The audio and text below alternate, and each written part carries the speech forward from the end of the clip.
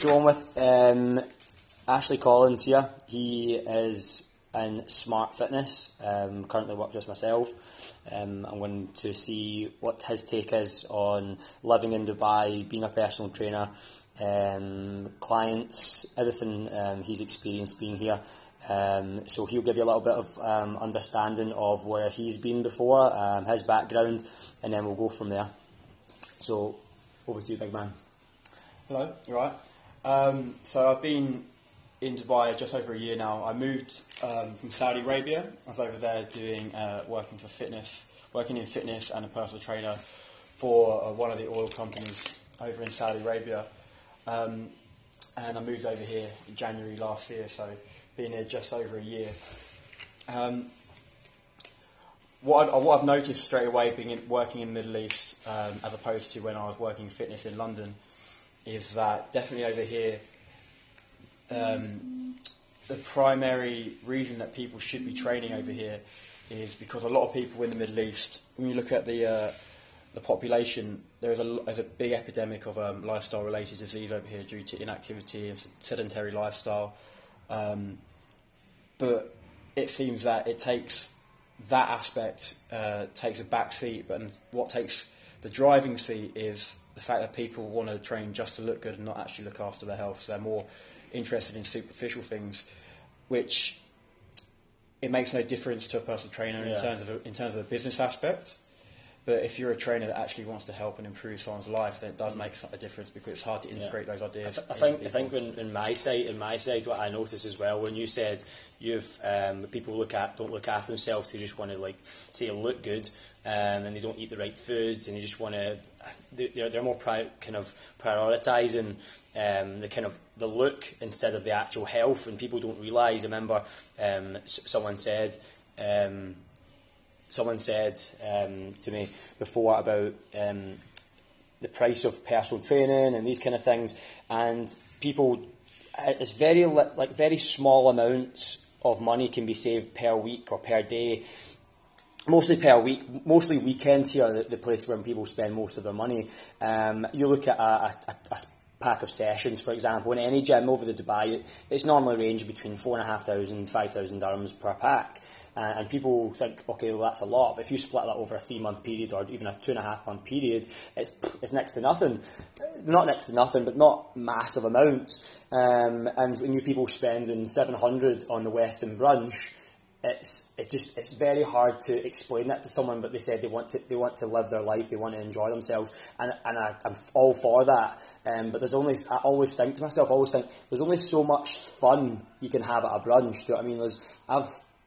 From a personal experience, I've done so many things in my life. I'm only 27, but I've done so many things in my life already to the point where I had all those experiences, and I can't even think off the top of my head any more experiences that I could have going to the same brunch. Like, okay, yeah, you have fun, you have a laugh, but you're not having new experiences, and that's where I find a lot of people go wrong, and they keep searching for new experiences where they should be searching for new experiences on other subjects, not going out on a night out, because going on a night out, there's only so much crazy shit you can do. In my opinion, I've done a lot of crazy shit, so for me, I've maxed out in that kind of area. Don't get me wrong, okay, I'll still go on a few nights out every so often, but at the same time, I'd have far more fun by doing something else that's really cool. If you know what I mean, I don't know what your take on that. Yeah, I feel like when it comes to people and then spending money on things that actually matter rather than things that they're going to forget about the next day. Vanity. People say, for me, vanity, things, I know that sounds a bit, one of those things that vanity is a bit cocky kind of looking, but at the end of the day, someone would rather look good. I'd rather look loads fucking better and not drink and stuff like that. And I know everyone else would pick that, but normally because it's just like social pressure, they're just like, well, I could just stay in the house, or I could just go and do something else, be really fit, look really good. At the end of the day, everybody would rather look good. If I could say to someone, if you just turned in 16 brunches and you could look like this and then go, and you did it, you would look like that. But a lot of people don't have the kind of mental capacity to be able to just take those 16 weeks off and just focus on their body. They need to. That's why I'm saying, like, focus on other aspects. You know what I mean? People seem to forget they want to look good. So the first thing they end up doing is just eating hardly anything most of the time. And so they feel like they're losing weight, they're losing body fat, but they're actually probably making themselves unhealthier because they're eating hardly anything during the week. They go out at the weekend, put all these toxins in their body, and because they haven't nourished themselves properly in the week, because they're thinking, "Oh, I need to lose weight," it has a much bigger effect at the weekends. So that person that you see that looks, they're in okay shape because they starve themselves all week and they spend 1,000 dirhams on the weekend. You get them to try and run for 15 minutes, and they're going to be fucked. Yeah, it's disease as well. Exactly. Well, it's like if you went to someone, if someone came in and went to the doctor, and they're the doctor that I've been suffering from. Keep getting like chest pains, like when I'm trying to walk, I'm getting like really bad pains, or someone that's really overweight, like getting pains in the knee, and the doctor's like, this is your problem. What you've got isn't really covered on your health insurance, so you're going to have to pay for this medication, you're going to have to pay for that. Yeah. You're going to have no hesitation in paying for that because it's for your body. But in actual fact, all of these problems can be rectified by having an active lifestyle, not being sedentary. Yeah. But that's exactly the same thing. So if you're willing to pay for medication or willing to pay for even stuff that's going to harm your body, you have to pay for it. You have to pay for it. Then why wouldn't you want to do something that's going to kill two birds and you're going to prevent? Yeah. You're going to prevent the onset of disease or any sort of illness, and you wouldn't second guess it. Like, exercise is a medication. That's what that's what it should be seen as. Yeah, it's constant, and I think that's a lot. I've said to people before is the fact is that you need to understand that. Like, see if you get that issue. Like, people don't realise until they get something like a disease, a cancer, or something. Then they shit themselves. Then they go, "Oh fuck! I need to fix this. I need to." Heal myself, and then you've got a big issue that you need to heal. Why not stop being so ignorant to the fact is that if you don't look after yourself and put like so much pressure on your heart, even if you're sitting 10 kilos overweight and your perception of overweight might be, I'm just a little bit high in body fat, but that is too much for your heart. You put that over like a 10-year period, that's so much pressure on your heart, you're quite likely to get something, a cardiovascular disease or something, even in your 50s or 60s, and you're like, and that's very young, and especially with modern day like science and things, you're going to be living, that's midlife, that's a midlife, 50 years old, whereas most people, like back in the day, 50 years old was the end of their life, but people are living longer, and being 50 and ill is horrendous. People are living longer because they can't put on medication that's forcing them to live longer. Yeah, these people aren't necessarily living the best lifestyle. because I think there's two extremes. I think there's two extremes. You've got people a lot longer and live a lot shorter. I used to work for a company in the UK, the biggest healthcare charity in the UK, one of the biggest in the world, and their main process, I was a physiologist for them, and our main goal was preventative healthcare. So I'd work alongside the doctor, we'd do a range of tests, ECGs, looking at their heart, blood testing, urinary samples, stool samples, body fat analysis, lung function, you name it, and we'd look at if they've got anything wrong with them. If they don't, have they got potential for developing something? If they do, then me and that person will discuss the nutrition, exercise regime, how they can prevent the onset of that. Yeah. And it's funny because this job, this was for people that basically this healthcare assessment was a privilege from their employer. So people would come into this because it was free for them. Yeah. It wasn't because they're paying for it. We did have private clients, but most, about 95% were corporate. And people would come in, and it would be interesting because a lot of these people would be over the age of 35, 40 minimum, and you very rarely get someone that's young. You said 35, that's still pretty young, man. It is, but like when you get the shot, for example, I always remember. Well, we clients, most of them are like 30. Yeah, we had a flag system, so basically you get when you get your results, green is basically you're fine. Amber is like, we might need to start looking at this just for any of the test results, and red is like, you need to change something because you're going to die. Yeah. And so, like, I always remember we always had the same group of people. Say if I was in one of the corporate medical centres in a bank, blood pressure was always really high because they're working themselves to death. Yeah. And that in turn was causing their cholesterol and cortisol to be very high as well. So, you know, they're very at high risk of heart attack, etc. And I remember, like, whenever I had someone really fit, I had this girl, and she was doing a spin class every other day. She was eating very well, and she had the best results I've ever seen. Like, her cholesterol split, like her HDL, which is what people often label as a good cholesterol, and I just say, not going to get into that, there's no such thing as good and bad cholesterol. Yeah. But her It's HDL... Huh? It's just an engage. Everyone's got cholesterol is... People often go there's good and there's bad cholesterol. You've got HDL and you've got LDL. Yeah. Cholesterol is cholesterol. The HDL isn't a type of cholesterol. The LDL is not a type of cholesterol. Yeah. These are carrier proteins which transport the cholesterol through the body. Yeah. So imagine you've got cholesterol and then you've got two different types of cars. Yeah. Okay, HDL is one car, LDL is another car. Yeah. They're called lipoproteins. And basically, if, in a nutshell, LDL, which is what people often label as bad, is if you get any sort of lesion or damage to your artery, LDL transports cholesterol to the site to repair it. So everyone knows that cholesterol it repairs cell membranes and it repairs. That's why we produce it. We're not going to produce something in our body that's going to be bad for us. Yeah. But what the body tends to do is... So just to notice to people who don't get that, to summarise that, basically cholesterol is a good thing to have. Cholesterol is a good thing to have, but what happens is the reason that... marketing over the years have been told you that cholesterol's bad. But this is the thing, right?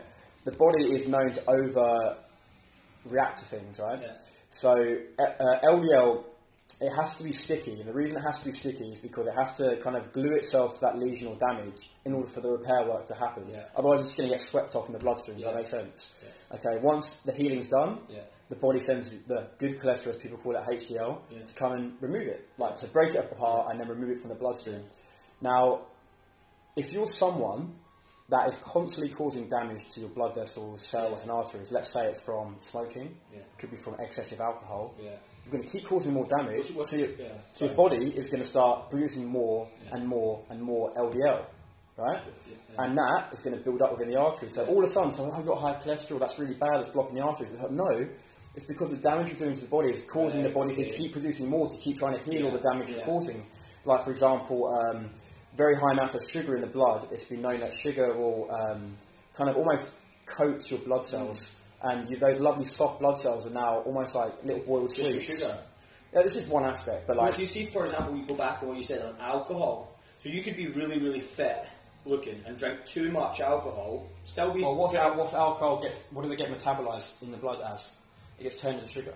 Okay. So alcohol is metabolised into sugar. Okay. So it's sugar that's doing the problem. So as a kind of to give sugar's not. I'm not going to advocate like sugar's it's not. The sugar's not bad for you. It's not like it's the overconsumption of anything that can be bad for you. But like that I'm looking at someone who looks good, right? So everyone's always like, "Well, I look good, so I'm fine." That's what I'm saying. So like, would that make a difference if someone said, "Oh, they look good," but they still have high cholesterol? We always say, I always said enough. It's better to be fit, cardiovascularly fit and overweight than it is to be... So you're saying it's better to be slightly overweight and really fit than being like shredded and not have no cardiovascular health. Of course, yeah, because your cardiovascular health has a massive role in being very fit. Will help your circulation. It helps your insulin response. So it helps take sugar in and out of the blood much more efficiently. It helps your body. Cardiovascular exercise improves your HDL content. So no matter if you're like, let's say, you're really cardiovascularly fit and you're eating like crap, but because you're so fit,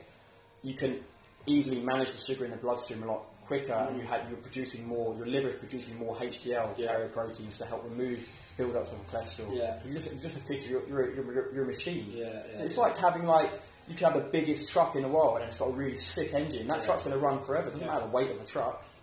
Okay. Does that make sense? No, it does. Or you have a tiny car with a fucking shit engine. That thing's going to break down. Yeah. Do you know what I mean? Definitely. It's like the people you don't look at someone and be like, oh, they look really they look like they're in good shape. They must be all right. That's the thing. People would rather die. I think the majority of people would rather hardly eat anything and not do any cardiovascular exercise to look good, rather than train their balls off. And if you could say to someone who's, say, listening, thinking from your shoes and your experience in terms of fixing or making it as sustainable as possible, because I'm trying to make things as for people, for health-wise, to make it as realistic and sustainable as you possibly can, what would you recommend on a kind of ratio basis to have it as realistic? Like, I have my own ratio. Like, I think people, and personally for personally for me, the best ratio for me is having that understanding of when to have a good time and then not to drink. I think drinking is the biggest issue that people have, especially in modern day. They consume a lot of alcohol. Like, so for example, just a quick one, some people say, oh, I have one glass of wine, I'm just going out with my friends and they'll have a glass of wine. And I don't see the social aspect to that. I don't see by having one glass of wine is going to be beneficial to the social aspect, because it doesn't make it any more like enjoyable. Because whereas as for me, like, if I'm going to go, I'm just being straight honest with you, I'm more of a kind of binge drinker. Like, I'll just drink once every 2 months, I'll have an amazing night, a big blowout, and I'll have an experience behind that blowout. Whereas that's I don't feel my body has such a bad effect. Yeah. Whereas a lot of people just go to the pub, they'll have a pint, or they'll have as a woman, they'll have a glass of wine at their friend's house, and it's a consistent amount of alcohol going through the bloodstream for me. So that's why I think that's so more. Has such a big hard effect on the body when you have a constant stream of alcohol consistently. Like, I see people in the street, or just in general, and I see them, they look older and stuff like that because their body's just getting mauled all the time. I think like, you got to remember, like, as personal trainers, your clients never tell the truth. No offence, but like, they're not having one glass of wine. Yeah. I'd say, and this is a lot of research back behind it, 2 glasses of red wine a week is actually beneficial for the body in terms of the antioxidants and whatever. You see the cortisol to relax, eh? Yeah, just like, and there's a note. It's been shown to be. It's not damaging. A couple of glasses of wine to the body, red wine, not white wine, to the body is okay. It's fine. But no one goes around for 1 beer or 2 beers. It's always like at least 4 or 5 drinks at a night. And that's happening probably once in the week, and then once on a Friday, and then maybe like a glass of wine on a Saturday. Especially here in Dubai, Dubai, like 3 times a week. Especially here in Dubai, there's events on. Now there's an event on a Monday. Where to go on a Monday? Oh, this is doing an event. Tuesday, Wednesday, Thursday, Friday, Saturday. Every night there's an event. Like, you know, so you got to remember as well. It's not just about the alcohol itself. Like, it's so calorie dense. Like, even one shot of vodka is going to have 100 to 150 calories. Beers can have a pint of beers 2 to 250 calories. You know, so you have 4 beers. You're 1,000 calories surplus, because no way you've not been like preparing yourself the whole day. I'm going to have food today. Do you know what I mean? So you're dehydrating yourself. Alcohol's a diuretic, so it's going to force out micronutrients, vitamins, and minerals, and that's why I feel so bad the next day, because you need to basically refuel your body, not just with water, but everything, all the nutrients. But it's like a lifestyle where when I get clients, I kind of try and get them to start off with like an 80-20. So that 80%, I want you to be 80% of your calories. Just a start, that's a basic start. At start, I want you to be eating clean. 20%. Work it out, you know. Work it out. Have like, if you're at 20% too bad, and then as they get used to the process and the lifestyle, 90-10 or something like that. I agree like that. But I think with a lot of people as well, just one tip on that, what he just said, was doing as much as you can from Sunday onwards. And like, if you constantly from Sunday, Monday, Tuesday, Wednesday, and you keep going, and you try and do it every day, on like a Wednesday you might slip up, and that's fine. But if you aim to do it every day and you have a few slip ups, instead of doing it, okay, so Sunday I'm going to be good, Monday I'm going to be bad, and then you might slip up on Thursday and slip up on Saturday, so they end up doing like a 60-40 split. But just to so sum this up, Ashley Collins, what would you say to someone as just a beginner? In terms of coming, well, not even a beginner, just someone to make it as sustainable as possible. You say an 80-20 split. I would say when first you get the mindset that the reason you're training and you're starting your training at another level, or like it is another level because no one trains hard enough or at the right intensity. So once you up your training, if you're training ready or you're starting your training, get the intensity correct. Sort your nutrition out. I remember this is just as much about improving your longevity and preventing the onset of lifestyle-related disease, diabetes, cardiovascular disease. You enjoy your life and you have a better quality of life, than it is about looking shredded on the beach. There's two aspects of it.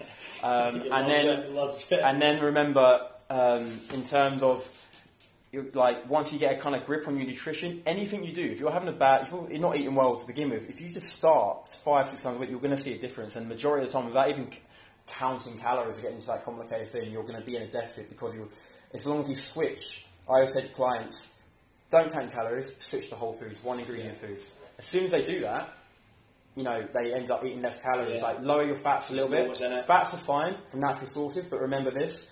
There's 9 calories per gram of fat and there's 4 calories per gram of carbohydrate, 4 calories per gram of protein. So the minute you start lowering your fat intake a little bit more, you end up lowering your calories because there's more than double the amount of calories in a gram of fat. People are scared of carbs when they should be more. Yeah, like, I'm not scared, but like going over. Yeah. And then the other thing I'd say is, remember, just try, when you do have like your off days, keep the balance. I always look at things from a weekly perspective. Like, if I'm on a certain amount of calories in a week, you get to Friday and you've got, like, you add up all your kind of deficit for the week, and I've like been in a deficit of about 2,000 calories in a week, and then you consume 3,000 at the weekend. You're back in surplus, and you've actually ruined that whole week.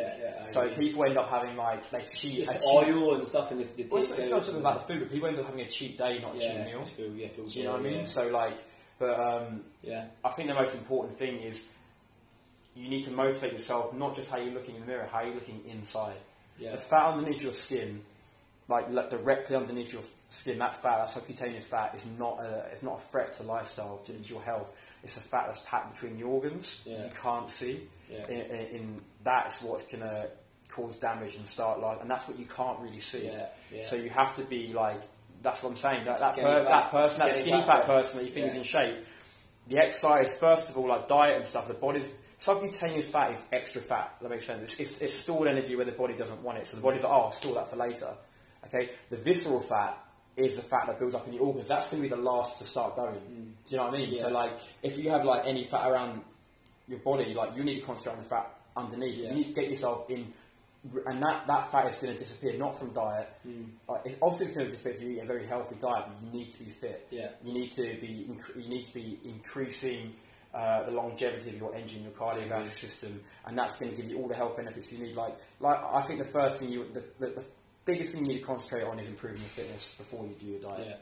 Honestly, because people just concentrate on their diet so much, their fitness takes a backseat. That's what I think. And like, you look at recommendations, people should be doing about, if you're doing HIIT training, it should be 5 times a week, 20 minutes of HIIT, 5 times a week minimum. 20 minutes, and when we say HIIT, it's balls to the walls. You should be really killing yourself. If you don't like doing HIIT training, you need to be doing like an hour of steady state.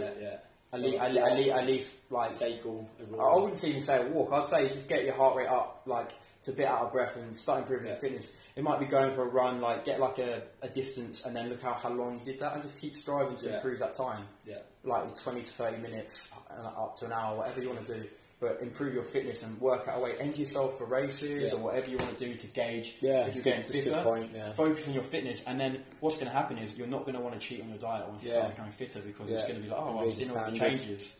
You don't even have to change your diet to begin with. Like, I personally think if you want to, like, if you're thinking like you're getting too like scared about changing everything, start improving your exercise first, because you're going to get in a deficit from now you've gone from nothing to something. You're going to start losing body fat, and then once you get used to that, then start changing to whole foods. Once you've got like one food ingredients, your potatoes, rice, your carbohydrate sources, oats, whatever, lean meats for protein, like a lot of vegetables, like, then once you've got your hand on that, then if you want to start counting calories and getting a grip on that, then you can do that. But exercise first, switching your diet to whole foods, and then you'll find we survived for a long time without MyFitnessPal.